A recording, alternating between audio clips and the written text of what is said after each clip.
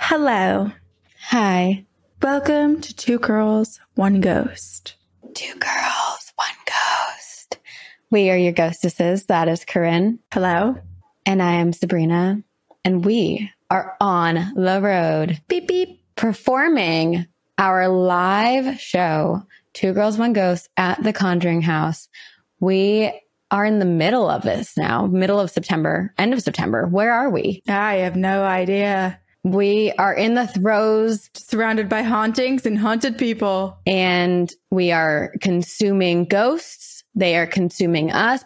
Perhaps we are possessed. And we really hope if you have not got your tickets yet, we still have a whole month of shows. We'd love to see you.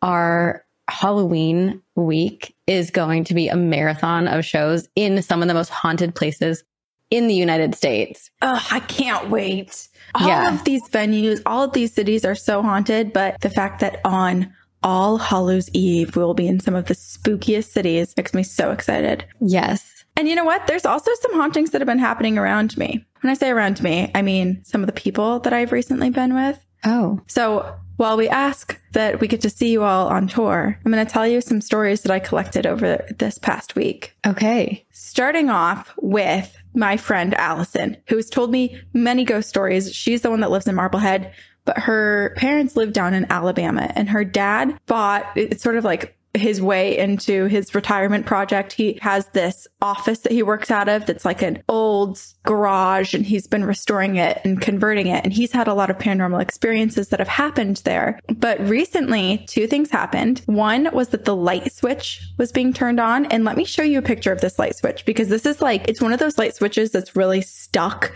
Like you really have to use a lot of force to turn this light switch on. Oh. It's like an old, like if you think of like an auto body shop sort of light switch where it's just probably like so much grime and dirt all around it. That is what it looks like. Okay. Okay. It was a video, so it's going to be a little bit covered by this. Let me can you see that? What? Yeah. So it takes a lot of force, he said, to turn the light switch on. And he was in there when it got turned on and pulled over. And then he saw a light, like an orb, come through one of the rooms and went through him, like came at him, went through him. And he said it felt like, he didn't think it was an evil presence, but he felt like someone was annoyed with him. He said it felt like if someone kind of like bumped you and kind of like went into your shoulder. That's what he felt like. Isn't that wild? It's so physical. It's so physical. But he, I guess, was theorizing, or at least Allison was telling me that he was theorizing that perhaps it was someone else who previously used that space. I think it might have been an auto body shop or something before then. And this guy is just not, perhaps it's the old owner who doesn't quite understand that it's not his and that it's getting restored. It's not being ruined. Yeah. So yeah, there was a little bit of a warning there. Yeah, like that's like an aggressive, like, get out of my way. Totally. Yeah. And then, okay, so I was just in Portsmouth, New Hampshire, which is where a lot of my family's from. And I was with my grandparents, and I was also with my cousin Lainey, and I have ghost stories from both of them. Lainey hates when paranormal activity happens to her. She's so scared of spirits. And she had a weird thing happen when she was sleeping. She woke up and looked out of the window, and there was this orb that was just kind of staying in place, kind of just like gently floating in this one spot. Like watching her almost? Yeah. And it looked like it was right beyond, like it was in the neighbor's yard. So she was looking out into her backyard and could see just beyond the fence into her neighbor's yard and saw this orb just kind of chilling there. And then after staring at it for a while, there was a big flash, like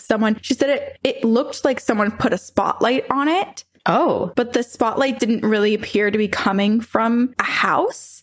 So she wasn't sure what it was, but there's this big flash of light that went on the orb, but then the orb stayed there. So then aliens. Yeah. So then the next day she went to investigate, and she walked the dog over there and was looking all around for anything that could potentially be this light source. And she couldn't find anything. And she's telling me this. And then she was like, oh yeah, and grandma and grandpa are experiencing some hauntings right now too. I was like, what? Why didn't they call me? My grandma says that she has been waking up in the middle of the night, hearing people talking, and it sounds like a radio is playing. And as soon as she gets up and starts walking towards it, when she opens her door, when she gets about halfway down the hallway, it will just stop. So she's catching someone or something. Does she recognize the voices or anything? Like, I wonder. No, but I think where it's coming from, because she said it sounds like it's coming from in the house, and her describing walking down the hallway and where the noise, like where she's walking to, is the room that my mom and dad experienced that Mother Mary statue. Oh, yeah. Starting to play music. Like this music box that was broken for years, like decades, and it started playing when they were in there. And so there's something in that room, and that is the guest bedroom. And so the next time I have to go there, I'm sleeping in that room. Well, good. You'll be able to update us personally. Yeah. Anywho, ghosts are always present, and they're coming for us. It did sound like you said goats are always present. Goats. Well, it's 2 girls, 1 goat around here. That's what some people think. Gross. I do want to talk about this real quick because I feel like you and I have spent a lot of time talking about this, and we've said it out loud on the podcast before. We have committed to practicing and tapping into our abilities. Mm-hmm. And we've done some work on it. And I think we've done a lot of independent study work on it. But I feel like we should start documenting it on the podcast and talking very openly about it, because then not only does it hold us accountable, I think for other people who are on this journey, it will be interesting for people to hear. So, right. Especially because I do think it feels very intimidating to say, I want to be open and I want to be more spiritually in tune in my practices. And then you just see someone suddenly starting to have all these experiences, and you're like, well, how did you get from point A to point B? So I think that's what we're going to start documenting. Here's what I'm doing. And what are your goals? Okay, I have a few. Okay. Here are like 5 things that I'm going to say them out loud because I'm going to hold myself accountable to them. Mm-hmm. 1, at the beginning of the year, we went and met with so many different tarot readers and had our cards done. Pretty much every single time, my spirit guides were like, hey, you can unlock some stuff, but you need to start journaling. And I don't want to journal. And so I haven't. I'm going to. I think the fact that they said it like 5 times. Well, does this count as journaling? I don't know. Because vocalizing, you can journal in the same way. So why don't this could count as journaling if we actively speak about our experiences. I was going to journal about like things that hurt me in my life and then just burn them in a fire. Oh.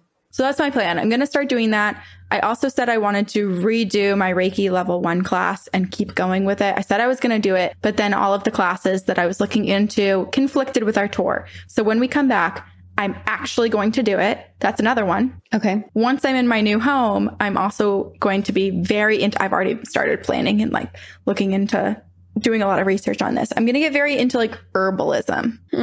I'm super interested in that. And then the 4th thing I really am super interested in and want to do is I want to just a fun party trick, reading tea leaves. I'm into that. Oh my gosh. Okay. Claire Goodchild. I feel like Claire is someone we should speak with because she reads tea leaves. Yeah. I'm subscribed to her newsletter. Yeah. I got to start copying everything she does. We need like kind of how like Taylor and Morgan of Creeps and Crimes have Susan. I feel like we have Sven, and we love you, Sven. We're not trying to replace you. I'm just letting that out there. We need to find ourselves like a witch mentor. I feel like we have that through Discord and through our phantoms. We just really need to start utilizing it and being really active participants. Yeah. And I feel like we're also going to get some of that. Like when you were going to postural therapy, you had some of that. I think I'll have a lot of that when I go to do Reiki. Yeah. And I think we just got to find the things that are our things that interest us. So what are your plans, Brenna? Yeah. Good question.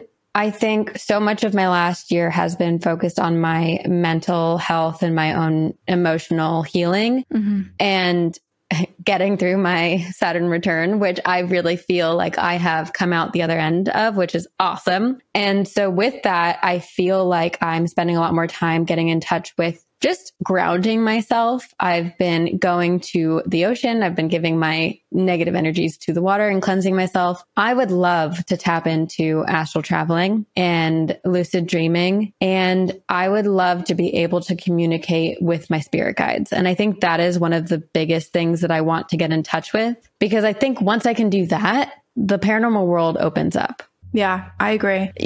Not to take your thing and make it mine, because I certainly don't want to do that. But I guess the spirituality is for everybody. What's mine is yours. It's all for everybody. But I feel like you and I should be kind of like Houdini and his wife, where you do practice a lot of the astral projecting with me, and we can confirm whether you're doing it or not. And given that I've accidentally done it one time, perhaps there's a version where you and I are doing this more. Astral travel together. I would love to get into some of the premonitions that I've previously had before and understand them a little bit more as well. That's the other thing. So I think I mentioned this to you on one of our episodes, but when I was at the Normal Gossip show, they did like this Mad Lib segment, and they had audience members come up and help like fill in the blanks. And I was having this really surreal experience where, and this has happened before, where I know what someone's going to say before they say it, but it almost happens so quick that it's like, whoa, how did that happen? And then I move on. But this happened. They did 3 Mad Libs with 3 different audience members, and it continuously happened. You just knew. Over and over. I knew what words they were going to say, and they were random. Like one was like gorilla, turtle. Like I'm saying animals, but like it just kept happening. And I was like, okay, one time is weird. Don't you regret not whispering to the person next to you what you thought it was going to be? Because that's what happens to me. I'm like, why didn't I just say it out loud? Because that's what I thought it was going to be. It just happened to me the other day too, where I asked someone a question and then the answer immediately went in my head and I almost said it out loud. Like, would you go here? And they answered it. And I was like, that's so freaky, because it literally, that word just came into my head like 8 times over, like boom, boom, boom, boom, boom, boom, boom. And then you just said that. But it's like, does that person even believe you? Because it's so quick. And how does that work? I feel like you and I should spend some time before we go on stage for our shows. We should spend some time like trying to connect our brains and I think it's going to be improv games, but also a little bit of mind reading to prep ourselves to be really in tune and connected on stage. Also, can we just discuss for a second that I think you did astral travel in some sort of way the other night, because I got an email saying that you RSVP'd for my wedding. Corinne, that was not me. That was 100% someone who listens to our podcast, who was checking out your website and wanted to see all the events and use my name. I was thinking it was password protected. It's not. You're right. Someone RSVP'd for you. This is such a little, I feel like we're going on ghostly tangents right now, but we had a conversation, and we are going to be on Lindsay's podcast called The Chilling Podcast. I don't know what date. We'll let you know when it comes out, but we were having a conversation with Lindsay, and Lindsay has psychic medium abilities. And she said that there's a spirit around me named Howard. Yeah. Well, we were presuming it was, because she didn't know exactly where it was coming from, but we were guessing. I said it was probably from you, because we've had so many EVPs and spirit activity happen around you in this new place, and even the place that you were in before when we were recording with Sinisterhood. And it was while I was talking. Yeah, while you were telling a story. Exactly. So there's someone there. Hi, Howard. Everyone say hi. Hi, Howard. Everyone say hello to Howard. Hi, Howard. Hi, Howard. Everyone give a wave. Wait. What? What? Stop. You're scaring me. Why are you looking? Speak now. I'm speaking. Shush. You're not, though. You're going, wait, and your eyes are wide and you're staring at the camera. What's behind me? Nothing's behind you. It sounded like... Do you like how I shushed you? I wasn't even talking at that point either. I was like, you talk. And you were like, I am. I was like, shush. Oh my gosh. I think, okay, so I'll have to re-listen to it. It was maybe an echo in my headphones, but it sounded like your voice saying, hey, Howard, twice. I did say over it twice. each other, but at the same time. Each other? Weird. Yeah. Strange. This whole podcast is strange. And we have a strange tale for you this week. I can't wait.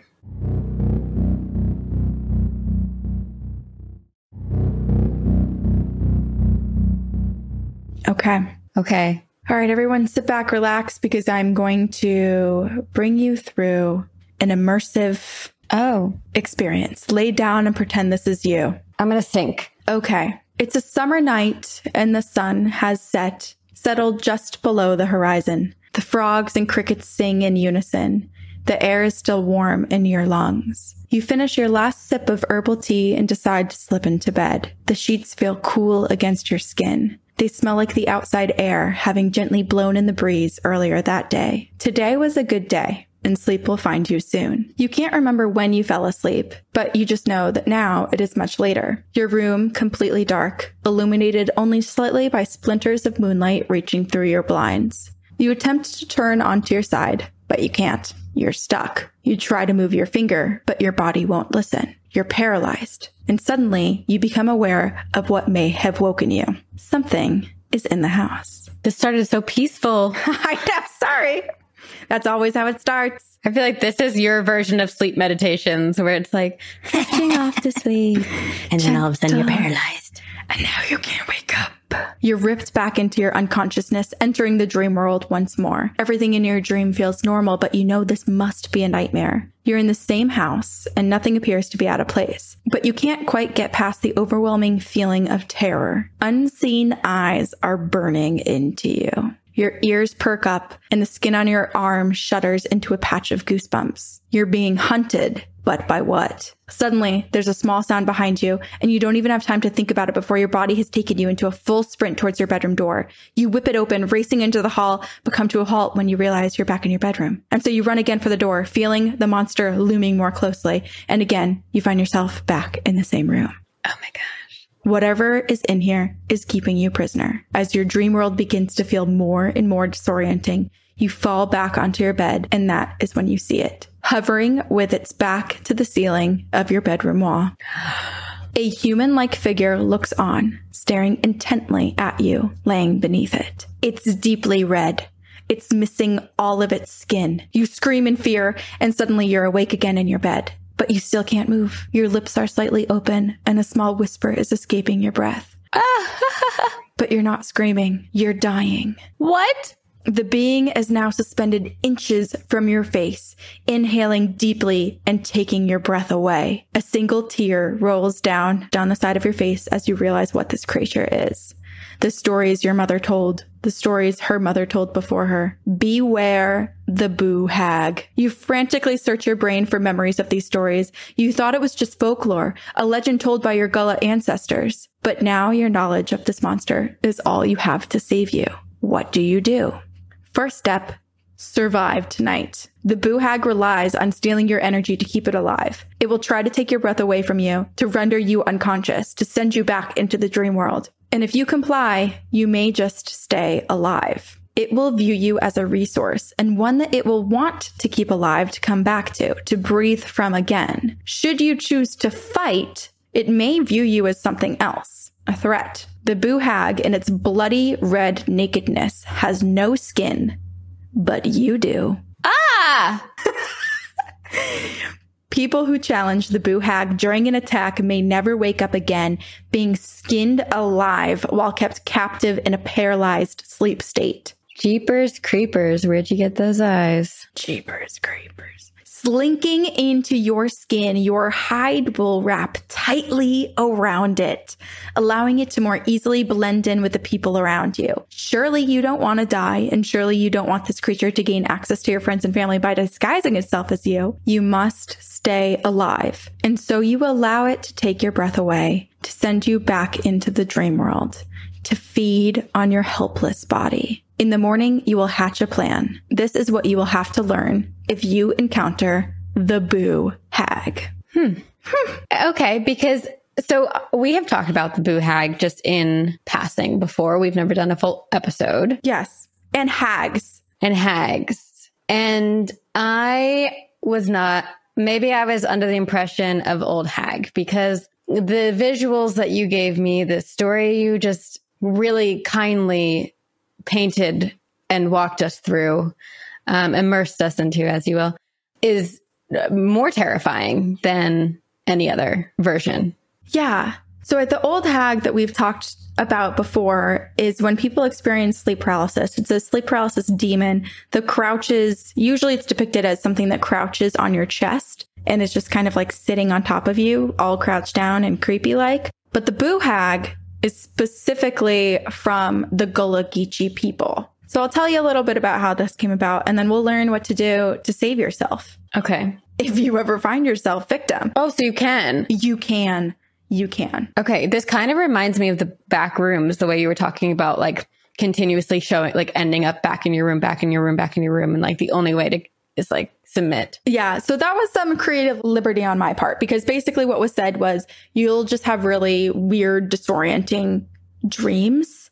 And so in my mind, I pictured that being very disorienting to like constantly run away and find yourself at the beginning of the room again. Okay. So it could be different for everyone. It could be different for everyone. I assume if it happens to me, that's what I will experience. Gotcha.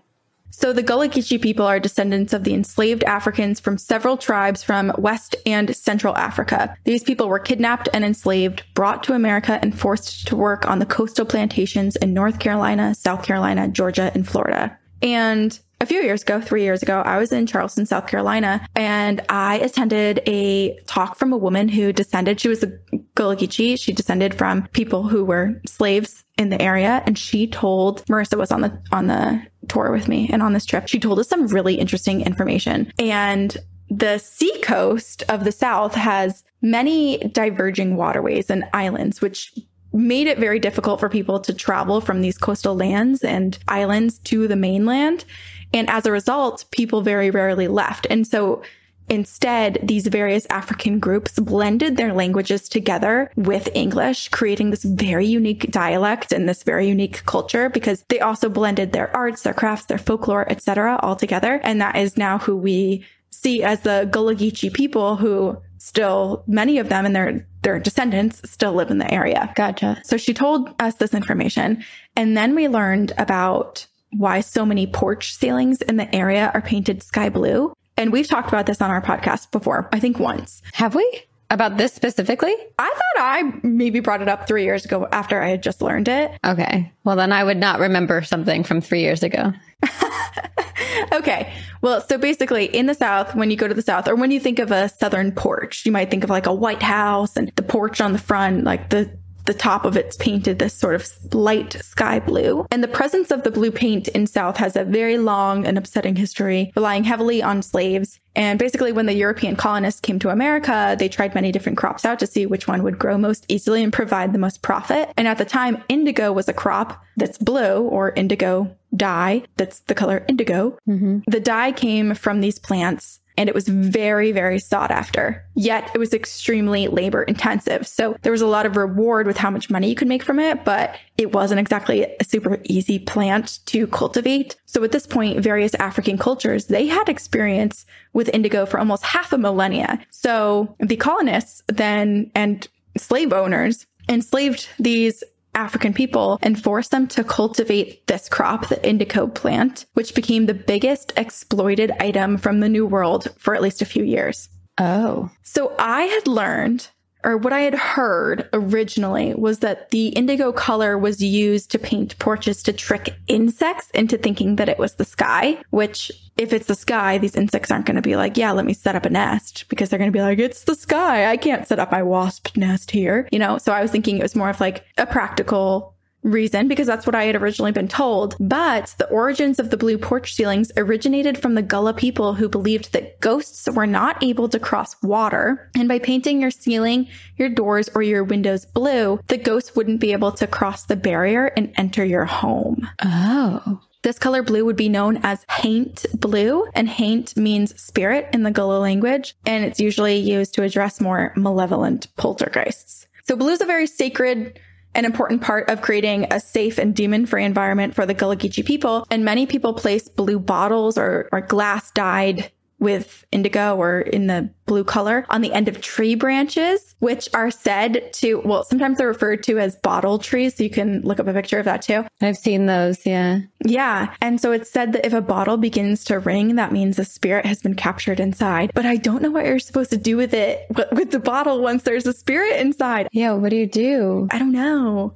This is so fascinating to me because, just earlier today, you and I were recording an episode with Petty Crimes, and we were speaking about how water is a conduit, a conductor to paranormal energies. But now this is a belief saying that water is supposed to prevent spirits from passing through. Yeah. And it brings up kind of a great debate of the paranormal and how it works. And it's almost as if whatever you believe is what you create in the afterlife. Like if this was your belief in life, then in the afterlife, you would avoid water. Like you would stay away from it. It is interesting. And I feel like this comes up in near-death experience accounts too, where it's like whatever you believe is what you experience after death. Yeah. So yeah, it's interesting. And it does make me also wonder, I don't know.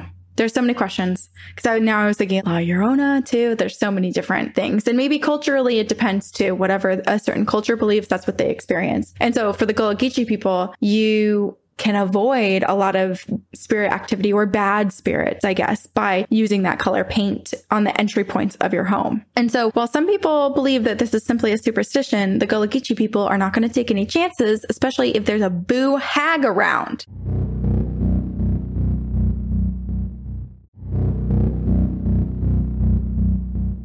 The boo hag is a witch originating from the Gullah culture. It's almost like a mix of a sleep paralysis demon and a vampire, or like what you were saying, a dementor, because it lives off the breath of others, similar to like vampires live off the blood of others. And it wanders the streets in disguise in the skin of its last victim. It's kind of like the Manananggal too. It is like the Manananggal and the Tokolosh from South Africa. They wear people's skin. They're all related. I feel like they're all cousins. And they have like family reunions every year. And they're like, all right, what have you been doing? What can I take from you? What can you take from me? Yeah, they have like creative board meetings every month. And they're like, what new trick do you have up your sleeve? Oh, skin suit? That'll work for me. I would love to be privy to that. I'm picturing the scene in The Witches where they're in the hotel having their witch conference. Oh, yes. Oh, God, I loved that movie. So scary. But Octavia Spencer was amazing. So was everyone in it. Yeah. In Gullah Geechee culture, they believe that people have both a spirit and a soul. And once you die, your soul ascends to heaven or hell, wherever respectively, like you belong.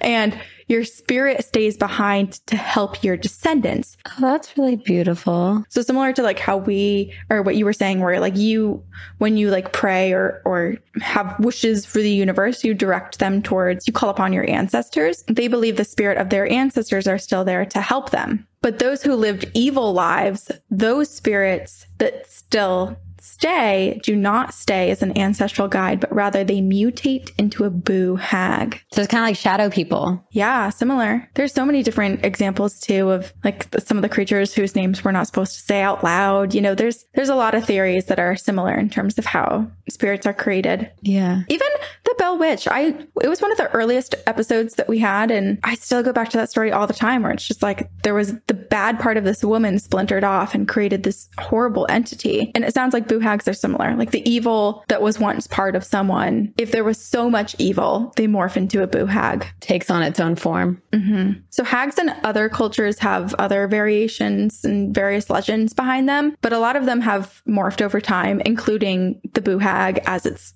gained traction. So some say this is a vengeful spirit of a woman who died during childbirth and was mistreated. Other people say that this is a spirit conjured by people practicing dark magic. Some people believe it's a woman who was so obsessed with her appearance that she made a pact with the devil for eternal youth. And some say it's the spirit of a woman who was murdered and left in a swamp to rot. And then some believe that it's the bad part of you splintering off or staying if you are an evil person. So what creates a boo hag is all over the place. Can we unpack the woman making a deal with the devil for eternal youth? Because she got the bad end of the deal, if that is what it was. She shows up skinned and red and fleshy and raw. Looking for her. Well, it was basically, so I left out part of it. It was that she made a pact with the devil for eternal youth in exchange for her baby. So she like gave birth and basically like killed the child for the devil. And then because she did this evil thing, she was essentially tricked by the devil to gain this little innocent baby's life. And then she was basically punished by like an eternal life of being hideous and grotesque and became this evil thing, searching for a skin suit that would make her feel human again. Good old skin suit. Not great. Not great.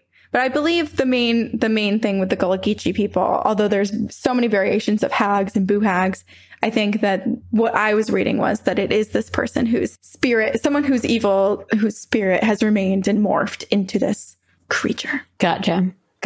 Similar to a doppelganger or a flesh pedestrian, the boo hag is thought to be a master of disguise when wearing its skin suit. Without the suit, the boo hag is a skinless creature with red muscles, blue veins, eyes that reflect like cats, and sometimes flowing white hair. I'm picturing like Gollum-y, like piecey, stringy hair. Ugh. Yeah. I was reading too that part of the legend might have been from the observation that when people die, hair continues to grow for a little bit and continues to be generated. So that was potentially something that contributed to that part of the legend. Gotcha. It operates mostly at night, though during the day it is still active, often milling about, walking around the streets, interacting with others, even hanging out with your friends, your family, your lovers, in the comfort of its skin suit disguise. And there were so many different warnings and stories that were like, beware who you marry because you might marry a boo hag, or like if your spouse is suddenly acting weird and different, perhaps they were killed and it's actually the boo hag wearing their skin suit next to you. Oh my gosh. Things like that. So while human skin allows this being to still walk among us, the skin suit provides no actual sustenance. So it's truly just a disguise. But when the boo hag becomes hungry again, it must hunt for its next victim using witchcraft and evil magic to torment innocent people because it must feed. So how long does a skin suit last for? Do we know? Like how soon after? It could last forever. Oh. So why would they need to go again? Well, because if something happens to their skin suit, which is one of the defenses against a boo hag, a way to defeat them, then they would have to search for another one. Okay. So I'll tell you, really, there's no way that I was reading, at least, that you can fully get rid of a boo hag. You can basically just pass it along to someone else, essentially. Just get rid of it from your life. It's like it follows. But yeah, but it's not gone from the earth. Okay. So it just unfortunately is probably tormenting someone else. Okay, so walking in its skin suit up to a house, it can easily case the place and look for points of entry. A small hole, a tiny crack, a keyhole that is needed to get in. So if you don't have that blue paint around, just the tiniest little crack, it just like a little wisp of a demon, just rubbery, airy state, just kind of slithers on through this tiny crack into your home. It will slip out of its human suit to do so if it's currently wearing one. But otherwise, if it's just coming at night and it's red, fleshy, muscly openness. Wounds. Yeah. It will just find its way in. It waits for night to fall, for a person to fall asleep, and then it will get into position, riding, quote unquote, riding its victim by hovering just above the person and sucking the breath out of them. While under attack, the person will usually experience very vivid and intoxicating nightmares. And if they wake up, they will be stuck in sleep paralysis, aware of what's happening, but unable to do much more. In the event that they're able to fight back, the boo hag will likely lull them back into slumber deeper and deeper until they're either close to death or dead, and then remove the person's skin to wear as their next disguise. So my question surgically here, is this removing of the human skin? Is it physical, like a literal, or a metaphorical, this boo hag kind of like spiritually possesses the body? Or are they taking like a scalpel and cutting off the skin, peeling it back and putting it on their own strange body? The latter. They're skinning you like a hide, like creating the hide from your body and wearing it. And then they leave your skinless body behind? Yep. That's one way to know you have a boo hag problem. You find your family member skinned. Jeez. Yeah, it's pretty dark. It's pretty gross. It's very awful. A little dark, just a tad. Here's the thing. It's one of those confusing things where it's like the warning is basically don't fight back when you're being attacked. You have to fight back in another way once you're awake and have survived the night. But if you do fight back during an attack, that is when it could decide that it's not worth it to just keep feeding off of you and stealing your breath night after night, that actually you're just too difficult and it will just skin you, kill you. So don't fight back if this happens to you in the middle of the night, I guess. If it's a boo hag. If you do survive skin intact, the boo hag will likely come back for you. So when you wake up, if you survive this, you will likely feel dizzy. You'll likely feel out of breath, but you must muster up enough strength to get straight to work because the boo hag will likely take up shop in your house. It will be lurking somewhere, hiding somewhere, and it will return to your bedroom the next time its energy is low, hoping to suck the life force from you once more. Is this why I'm tired every morning? Is this why I'm like I've been texting you nonstop about how tired and how drained I am. Are you having like really vivid and intoxicating and disorienting dreams? I mean, I have been having really vivid dreams. It's possible. Maybe get a blanket that is paint blue and cover yourself with it at night. Your bed sheets. It's kind of hot though. Just get bed sheets that are it's the prettiest blue. It's like a really light sky blue. Okay. Actually, my sheets do have blue on them. Baby blue. They do have baby blue on them. I don't know. There's something, or maybe you're just astral projecting and don't even know it. You're just so busy that you wake up and you're like, I'm exhausted. And it's because you actually have been astral projecting. You just aren't aware and you're busy. You're doing things. And my astral self has like a busy social calendar and it's like, you work too hard in your physical life. So I'm going to go party in my astral plane and leave your physical body freaking tired. So tired. Yeah. Well, I'm sorry. I hope it's not the boo hag. I surely hope it's not either. Okay. Well, so obviously this is very horrifying and obviously you don't want to encounter the boo hag, but luckily there is something you can do, but it's not that easy. So what you have to do is you have to get up and you have to get to work. So take that sick day and solve your problem. You have to investigate your home and surrounding land for where the boo hag will be storing its skin suit. So it's somewhere on the property. It doesn't hide it deep in the woods off your property. It wants it close by because it's going to use it all the time. Apparently, these things are creatures of habit. So while this could be kind of a difficult journey to try to find its skin suit when it kind of sheds it for like a little break and wanders around in its red, gross state, it will most likely hide its skin suit under the stairs. So if you have stairs, if you have a second story to your home, if you have a cellar, anything like that, check the stairs because most likely you'll find it there first. Interesting. I'm just picturing like, is it standing up like a suit of armor?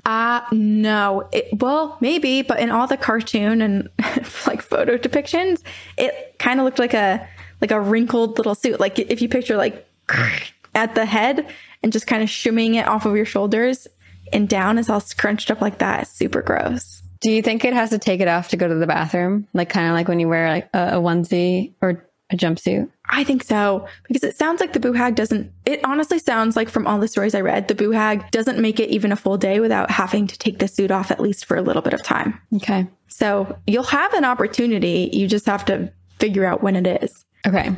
So once you find it, then what?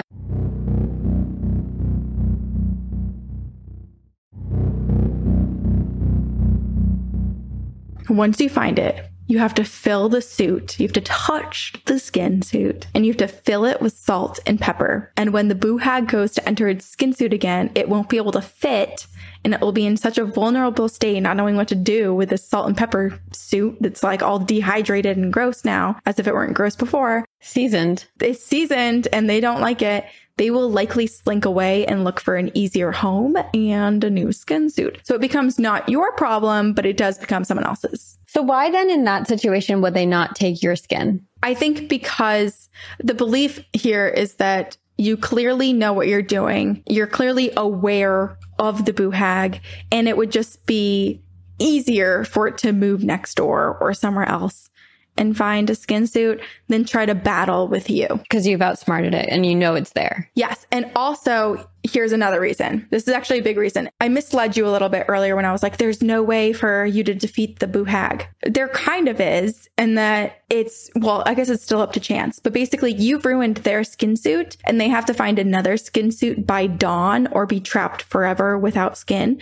And so I believe it can only feed on you if you're asleep. So let's say you're in your house, you fill up the BooHag suit with salt and pepper. It comes back, it can't get in its suit, and you stay up all night. You never fall asleep until dawn. That thing, if it hasn't already left your house, like it's a goner. It's toast. So I think it's a lot easier for it to just go find whoever's sleeping nearby. So it really is like the Manananggal, because they similarly have to like shed themselves of their lower body when they go hunting, and then they have to return to it before sunrise. Yeah. We love a time-bound spirit. Yes. The ticking clock. Yeah. You can't be evil forever. Time is on our side sometimes. You can be evil forever if you want to be. Okay. If you want to. But goodness prevails. There we go. That's what I was waiting for. Okay. So also what I found interesting is that there's often a song or a jingle that goes along with the BooHag trying to get back in their suit. There's so many different variations, but one of them that I read online was, I done been out and had my fun, but I'm back now and my work's all done. So let me in, skin, for the sun's about to crest. You knows I'm a BooHag and I needs my rest. I'm obsessed. There's so many fun ones. And I love to think that they're just like singing to their skin suit that's like, you know, in Hocus Pocus, like book, and like book comes alive. That's what I picture, like the skin suit just kind of rising above them and eventually just locking into place. Will you sing it one more time? Okay. I done been out and had some fun, but I'm back now and my work's all done. So let me in, skin, for the sun's about to crest. You knows I'm a BooHag and I needs my rest. Obsessed. There's so many versions too. And I was like, is this something that is just creative writing by whoever's writing these accounts of the BooHag? Or are these jingles that there's like 5 different jingles that the BooHag sings? I want so badly the BooHags to put out a Kids Bops, but a BooHags Bops. And there's like visuals, and you have like the little like BooHag jumping from word to word that you can sing along with. Oh my God. I feel like that would summon them. I would not play that. But it's just so fun. It is so fun. I needs my rest. So if you're like, wow, this sounds very intimidating. What if I can't find the skin suit? This is absolutely terrifying. Worry not, because there are some reinforcements that you can call upon to help you. You can call upon a conjure man, also called conjure doctor, or a root worker who knows the art of hoodoo. Hoodoo is a religious tradition created by the enslaved African Americans in the US. And the conjure men, they help you, or they can help you, rid yourself of a BooHag, and really any other spiritual entity for that matter. And there are still many active root workers practicing in the Carolinas today and in the areas of the coastal South. So if you need them, call them. Additionally, if you place a broom beside your bed before going to sleep, it will also likely prevent a BooHag from riding you if it finds you, as they're supposedly distracted by the straw and counting the numbers of straw, which we've heard before, and I couldn't remember exactly which creature it was. Was it like the Tokoloj or something that counted something, or like the broom bristles? Maybe it was another variation of a hag. But there's ways to trick them. I'm trying to think, because I know that the broom is supposed to also just help generally keep spirits away if you put it at your front door. Yeah. Or you flip your broom over when you want your company to leave. Yes. Did I hear you say something about math? I said there's a way to trick them, and it's with math. Are you a BooHag?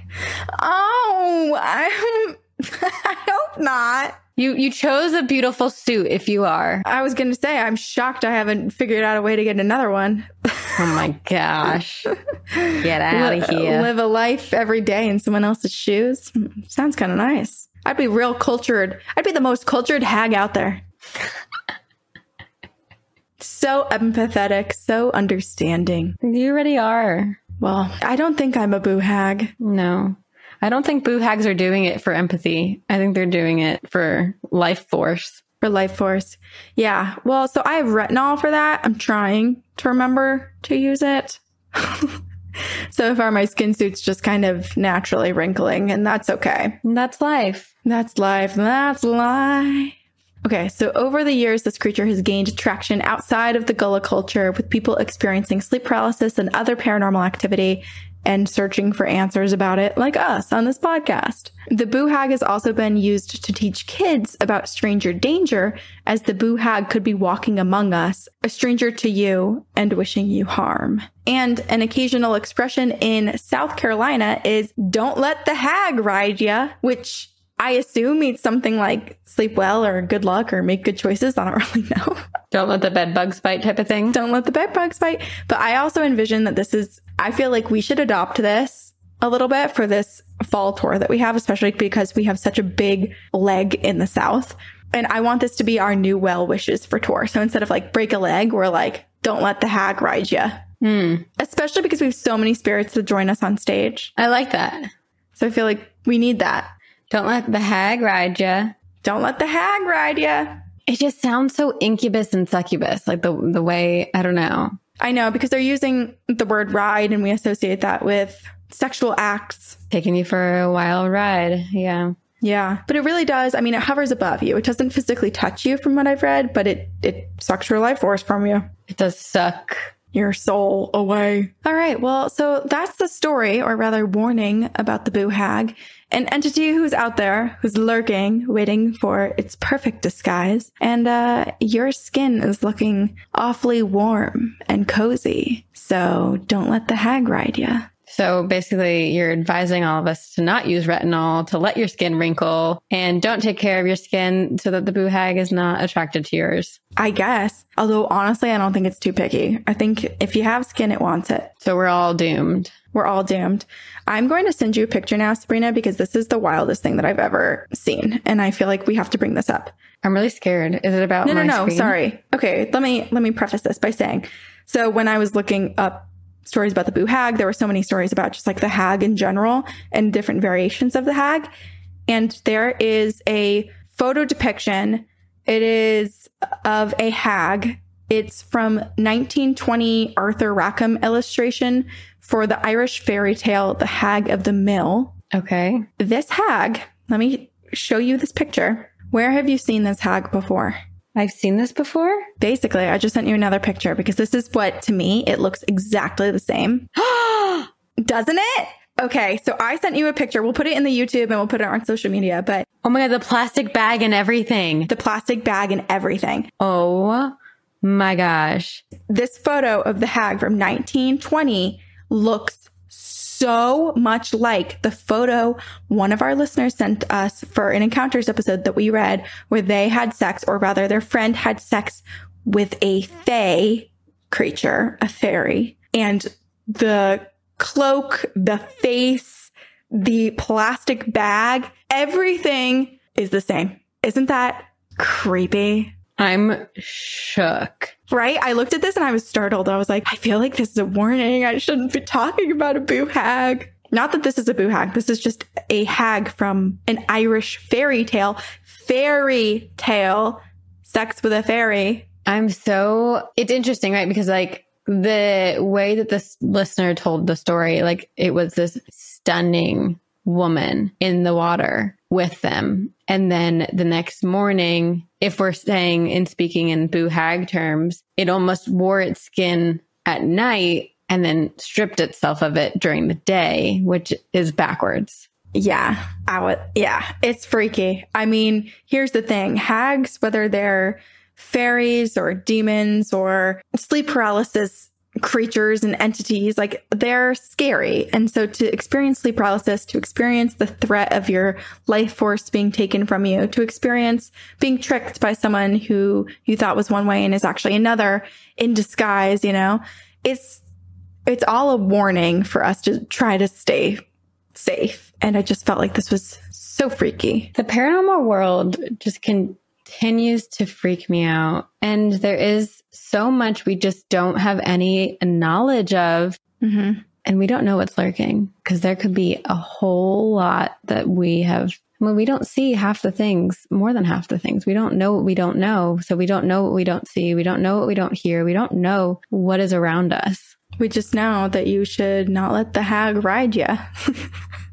Try not to. Not that, like, who has that much control to stop it? I don't know, but I feel like we need to adopt, I think it's like Kim Kardashian, who in her home, there are no switches or outlets or anything on the walls. How? Did she? Oh, please don't tell me she has like a clap on light. I think it's all controlled by like an app or something. I don't know. I was like, oh my God, she fell victim to the infomercials 20 years ago where you clap your lights on. But no, now I'm picturing like just caulking every hole and gap and only doing like key fobs to get into anything. Yeah, no keyholes. That was so freaky. No keyholes. Anyway, wow, that's the boo hag for you.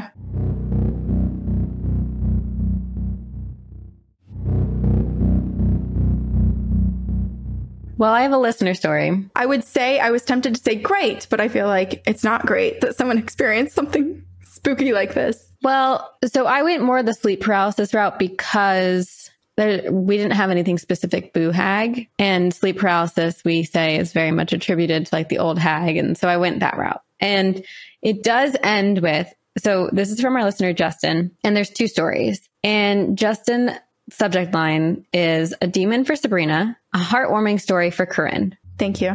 And then potential answers to episode 207, which I don't know what episode that is. Hi, ghouls, cats, and ghosts. My name is Justin, and I started TGOG from episode 1 in May of 2023, and I'm almost caught up. Needless to say, I love the podcast, especially the precast banter, because y'all are funny as hell. Y'all have been keeping me sane during the insanely hot summer we are having in Texas. This email is a little long, but I promise it is so worth it. I was just listening to episode 207 while sitting at work, and y'all had so many science questions, so I thought it was finally time to send this email. I am an astrophysicist and a statistics PhD student here in Texas, and would love to talk about where elements come from and how we use elements and whether the number of atoms on Earth stays constant or changes. There are questions that a lot of people in my profession scoff at, but these are important questions that keep us grounded. If y'all want to reach out to me, I would be more than happy to type or talk about these things with you because I love talking to people about science and ghosts.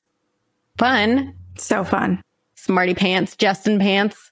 Let's talk physics. Yeah, we'll see how much I understand. We would be like, whoa. What? Can you explain that for a 2-year-old, please? I want to just lay on the grass and look at the sky as he explains this to us. Just have my mind blown. Okay. The first story. A sleep paralysis demon that travels the country. This one requires a bit of setup. All through my childhood and high school, my family would heat our house with a giant wood-burning furnace in the basement. Not spooky, right? The bottom of the stairs to the second floor was right above this furnace. So when I started hearing the stairs creak, first the bottom step, then the second step, all the way to the landing right outside my bedroom, I thought nothing of it. It's just the wood expanding because of the wood furnace, right? So eventually I just ignored this chill-inducing whatever, walking up the stairs and stopping at the landing right next to my bedroom. Shortly after this started, I started waking up in the middle of the night, completely unable to move. And standing in the corner of my bedroom would be this 7-foot-tall, 4-foot wide black hooded figure that would just stand there facing me. Ugh. Imagine the Mountain from Game of Thrones, as if he had put on a Dementor costume. Fucking terrifying. Jeez. This went on for years until one night, probably when I was about 16 or 17, I heard my bed creak while I was sleeping. I wake up completely paralyzed once again, and I see that the figure has moved to the foot of my bed. Night after night, this thing would slowly rotate itself over me and float above me while pressing me into my bed until one night I couldn't breathe from the weight of it on top of me. Oh, gosh. I had enough at this point, and even though I hadn't been to church since I was about 12, I went straight to the rectory at my old church and told the priest everything. He and I still saw each other around town, and he was a wonderful human being, so I figured I could trust him with this. He gave me a bottle of holy water that he blessed that morning and told me to just keep it near my bed for a few nights to see if anything changed. Well, I have never had sleep paralysis ever again. Ever. But it's not over yet. I then went to see Father Albert on a Wednesday. And that Saturday, my cousin called me from San Diego, California, and he told me that on Wednesday night, The same day that I had seen Father Albert, my cousin woke up to see a giant black mass with glowing red eyes standing in his doorway. What the hell? They stared at each other for what felt like hours before the figure turned and walked down the hallway toward the stairs. My cousin heard this thing walk down the stairs and heard what sounded like muffled glass breaking and scratching on the walls. Somehow my cousin was able to just go back to sleep despite being deep in his sleep paralysis hell. And when he woke up in the morning, jeez, this is crazy. Okay. And when he woke up in the morning, every picture in the house was placed face down on the floor or turned to face the wall. Ew. And all of the crosses were hanging upside down. Nope. This is when you know it's demonic. At this point, I am hyperventilating because I am certain I sent this thing to him. Mind you, I was living in Pittsburgh, Pennsylvania at this point. So this thing blipped itself thousands of miles across the country to fuck with my cousin. I felt especially bad about this because the one picture that was broken only had broken glass where my cousin was standing in the picture. Oh, gosh, wait, isn't this like is this in Paranormal Activity where there's something similar where it's like, I think Conjuring 2. Was it Conjuring 2? Enfield Poltergeist, I think.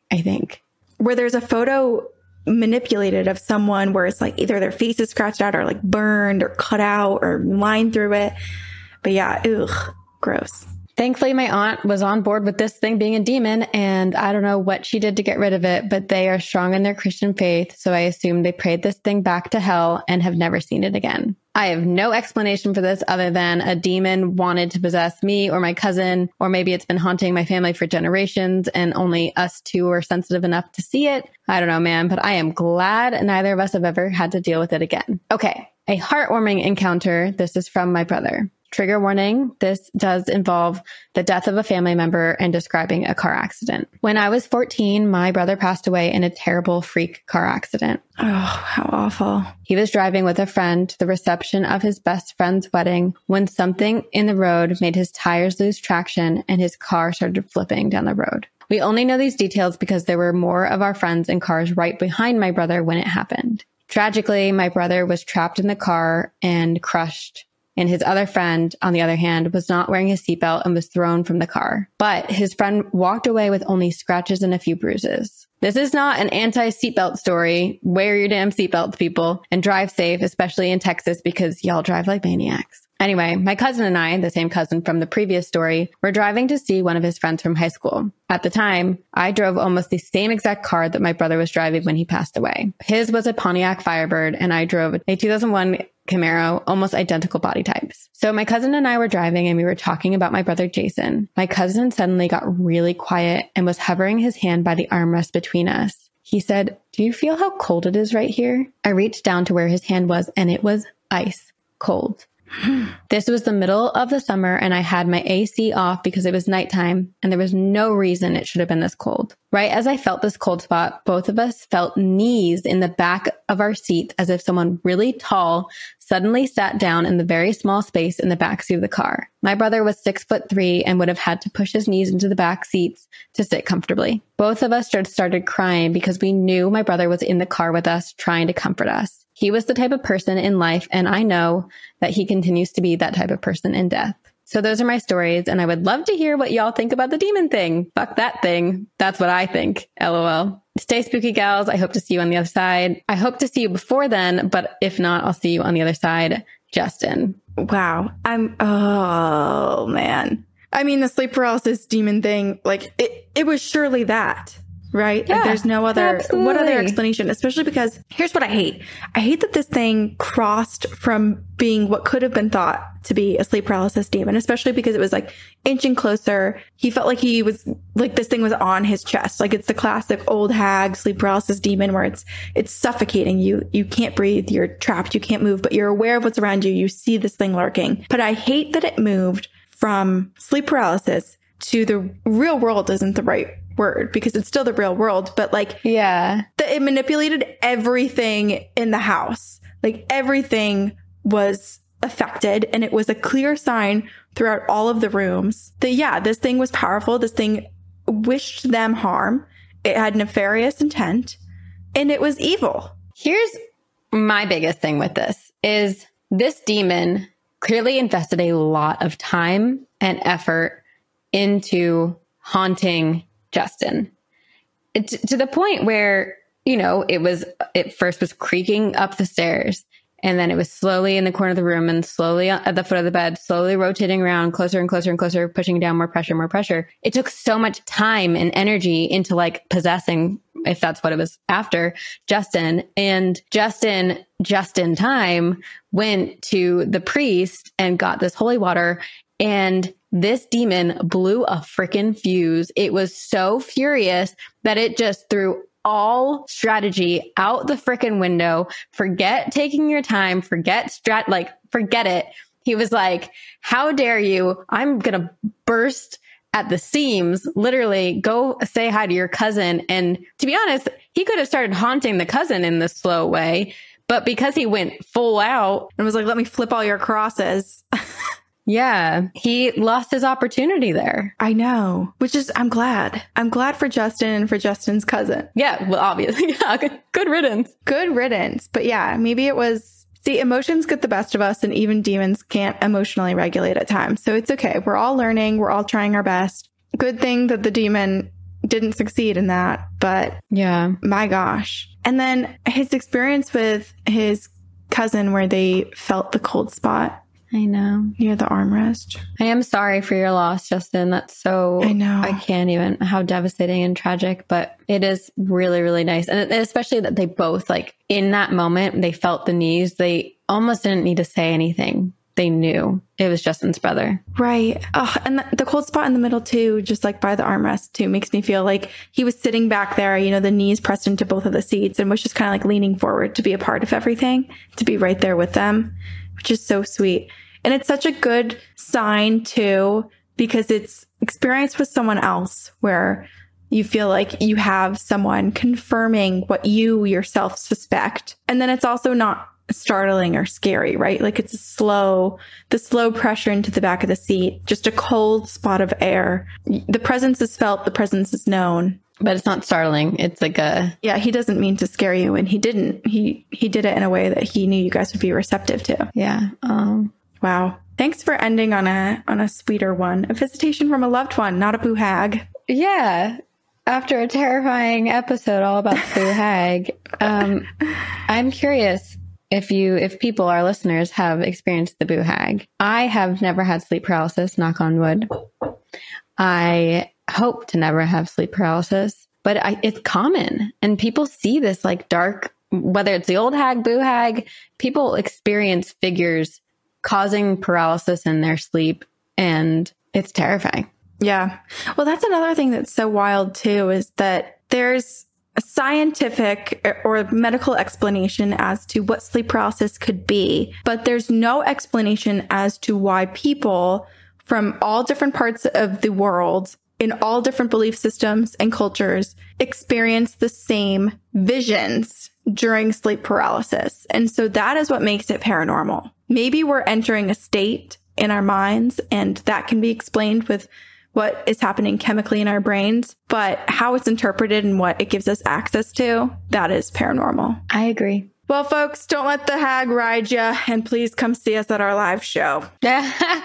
2 takeaways from today's episode. Mm-hmm. And then let us know what spiritual journey you are on, and what you're doing. And if you have any recommendations for Corinne and I on our journeys to becoming more in tune with the paranormal world in a positive and light-filled way. No negative, no dark magic over here. Nope. Because we can do this all together. We're on this journey with one another, hand in hand.